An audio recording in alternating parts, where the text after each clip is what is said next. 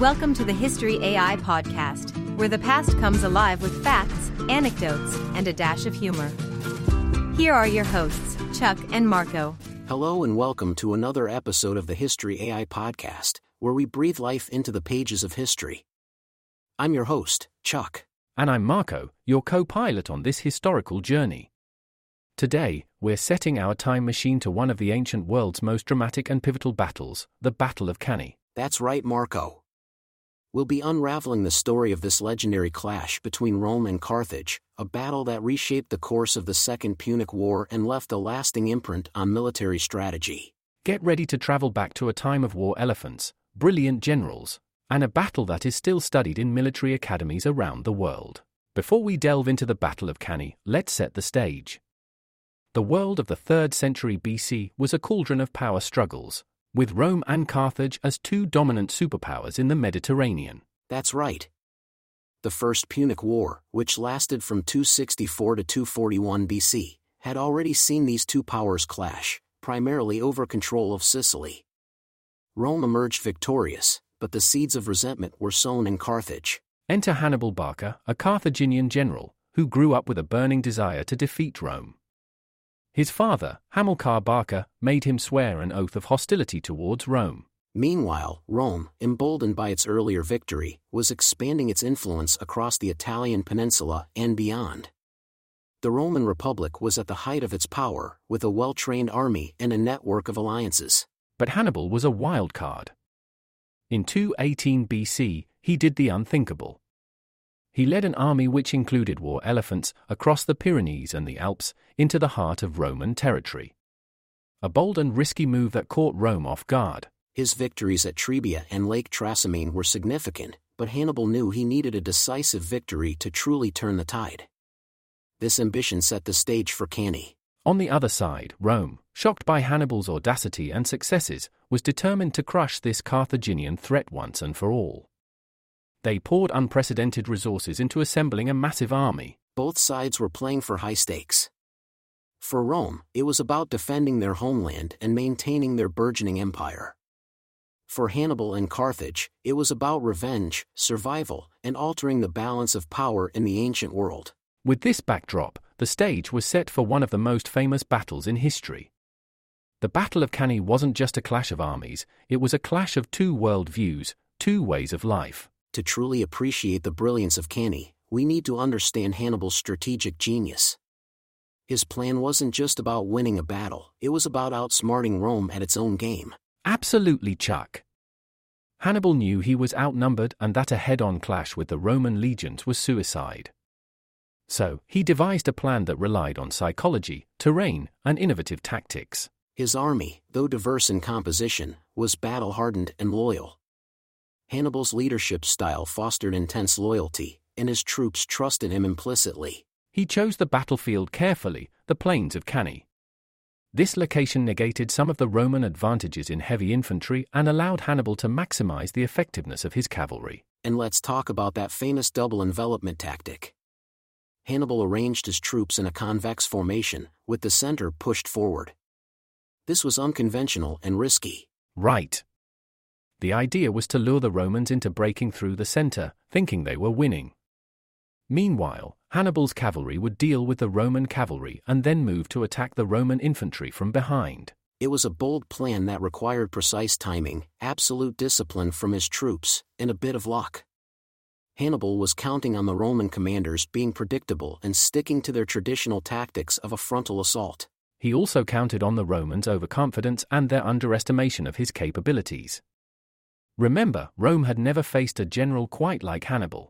This battle was more than a confrontation, it was a culmination of Hannibal's strategic acumen, deep understanding of his enemy, and his ability to turn his army's diversity into its greatest strength. It's fascinating, Chuck.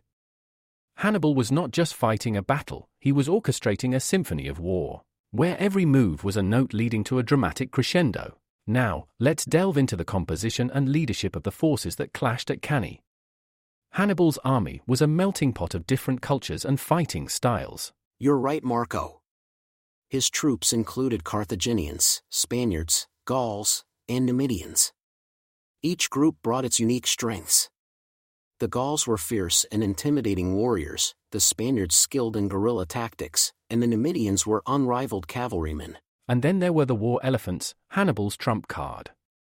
Although their effectiveness in battle was mixed, they were a psychological weapon, striking fear into the hearts of Roman soldiers. Hannibal himself was a leader of exceptional charisma and tactical genius. He was not just respected by his troops but adored. His ability to inspire and lead such a diverse army was nothing short of remarkable. On the Roman side, the army was predominantly made up of heavy infantry, the backbone of the Roman military might. They were highly disciplined, well-trained, and equipped with the famous Roman shield and short sword. The Romans were led by two consuls, Lucius Aemilius Paulus and Gaius Terentius Varro. Paulus was known for his caution and experience, while Varro was more aggressive and impulsive. This difference in leadership styles played a crucial role in the battle. Hannibal knew this and exploited it. He anticipated that Varro, who was in command on the day of the battle, would be more likely to make rash decisions. And let's not forget about the Roman cavalry, significantly outnumbered and outclassed by Hannibal's Numidian horsemen. This was a critical factor in the battle's outcome. The Roman legions were a formidable force, but at Cannae their strengths were turned against them.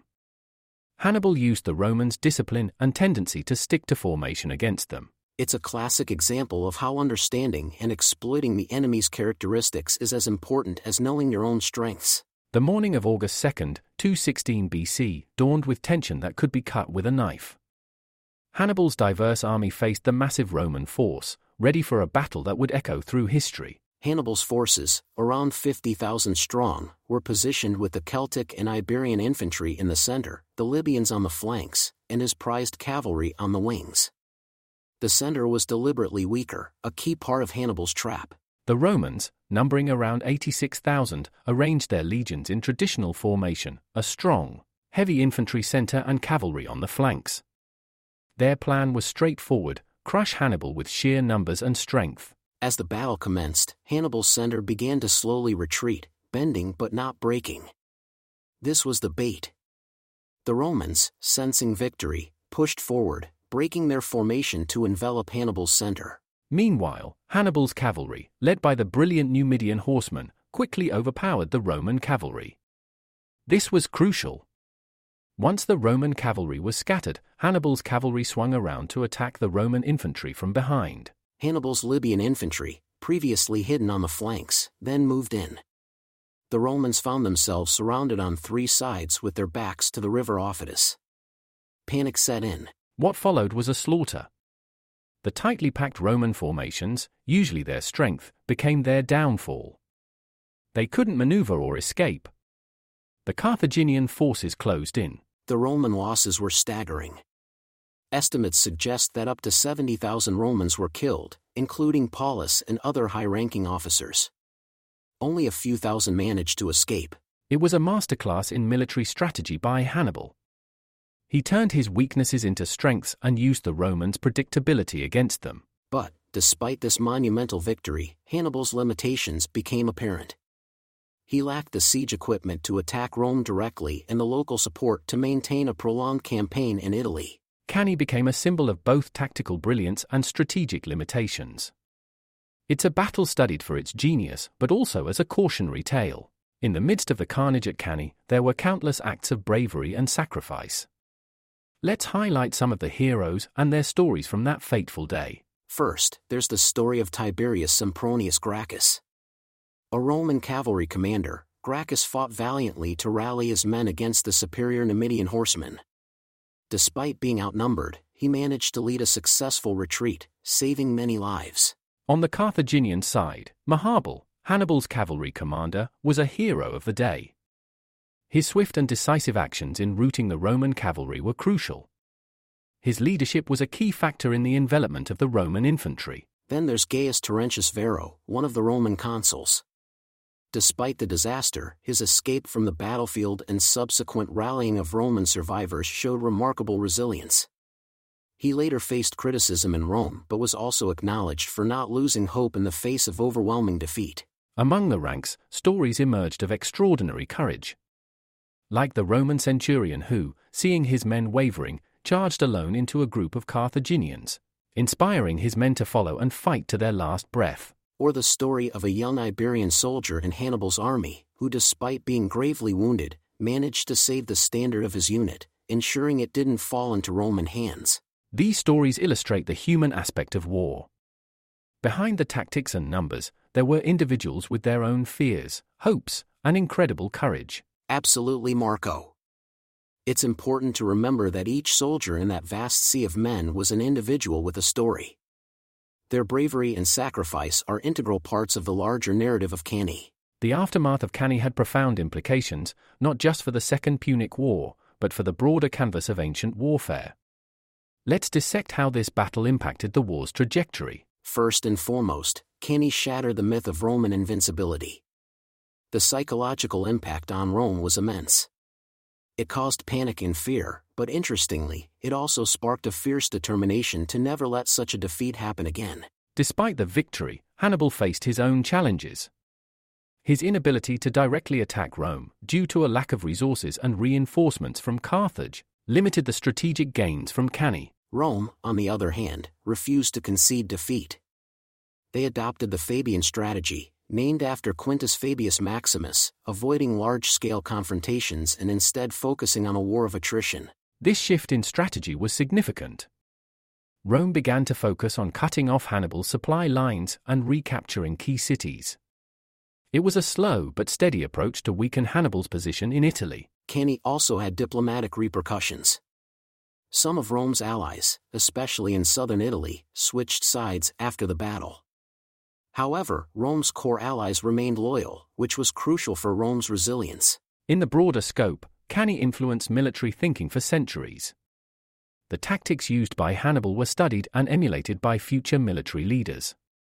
The battle became a case study in strategic envelopment, surprise, and the use of terrain. But perhaps the most lasting impact was on Rome itself. The defeat led to military reforms, including changes in the Roman legion's structure and recruitment. Rome emerged from this tragedy a more robust and adaptable military force. So, in a twist of fate, Hannibal's greatest victory sowed the seeds for Carthage's eventual downfall and Rome's rise as a dominant military power in the ancient world. From the mind behind the History AI podcast comes an electrifying journey into the past. A ripple through time, Franklin's Folly. Dive into a tale where Benjamin Franklin, America's beloved inventor, takes an unexpected journey through time. But with his leap, he unleashes a powerful ripple. Now, with dark forces lurking in the shadows, harnessing this energy to shatter and enslave the world, it's a race against time. Will Franklin fix the future? Or will history rewrite itself? Uncover the secrets. A ripple through time, Franklin's Folly. Time has never been more fragile. On Amazon now. Thanks for joining us on this journey through one of history's most incredible battles. Don't forget to rate, follow, and share our podcast. Your support means a lot to us. And if you have any topics you'd like us to explore, reach out on social media. Until next time. This is Chuck. And Marco, signing off from the History AI podcast. Stay curious.